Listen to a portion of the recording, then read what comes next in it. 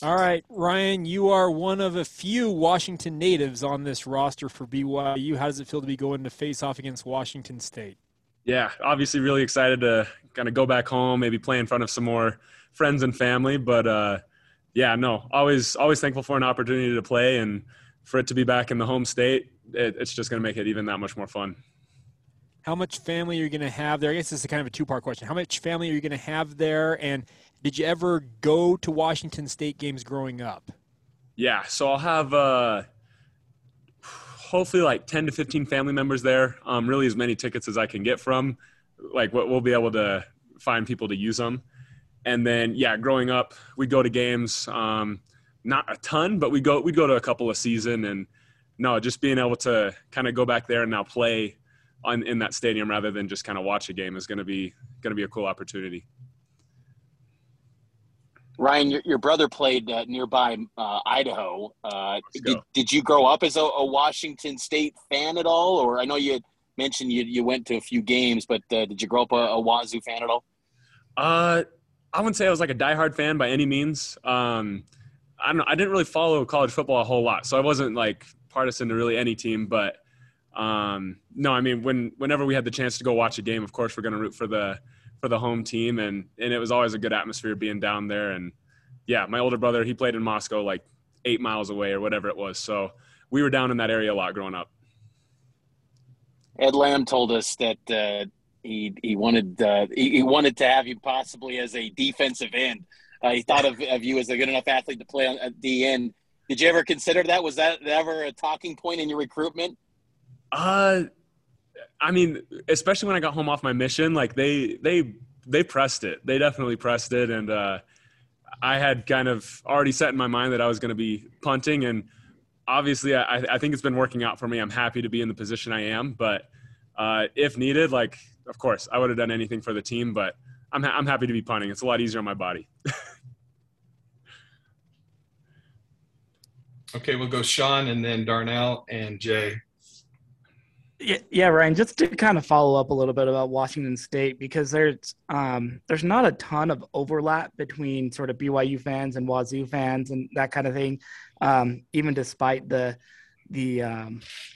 I guess it's pretty close geographically. Can you just kind of describe to us what the, I guess, kind of the brand is of the team in the area, sort of where you grew up in Eastern Washington and everything? And I recognize you're probably from college basketball territory, right down the street from Gonzaga, I believe. Yeah.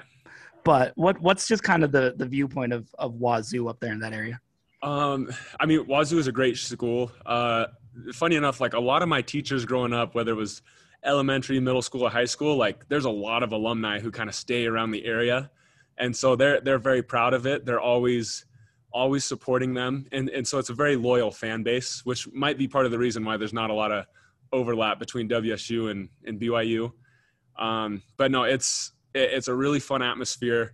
The fans are very loyal. And so, yeah, that was kind of the main thing growing up. Was a lot of my teachers were from there, and they always talked highly of it. So that's what I could give you.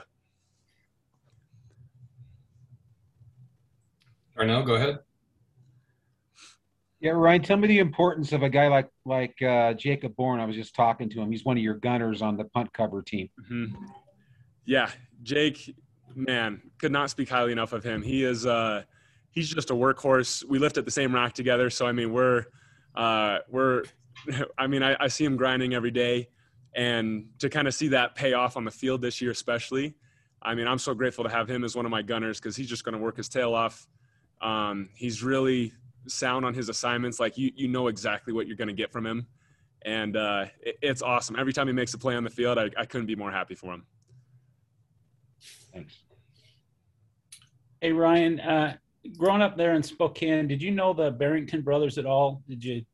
Yeah. I know you were kind of across the valley from them, but yeah, no. So we grew up in the same stake actually, and we played YMCA basketball with each other.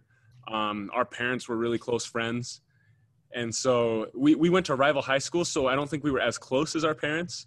But I mean, we played them in basketball every year, and I just remember. I mean, they were loads. Obviously, they're loads now, and they were just beasts back then. So Clark would go out, Campbell would come in, and I was just, I was hating defending them. That was a fun time. So, what are they like interacting with each other, brothers on the same team? Do you see much of that? Yeah, I mean, obviously, I'm not on the O line, but from an outsider's perspective, it's really cool to be able to see them perform at such a high level, perform on such a high performing offensive line. And I mean, you can tell it's got to be fun playing with your brother. You just have that trust there. Obviously, they're going to hold each other to a high standard, and I think it's really cool for them to be able to learn from one another, especially being in similar positions. But yeah, it's so cool to see, and I mean, having grown up with them, it's just kind of like, wow, we're here. It really is a dream come true.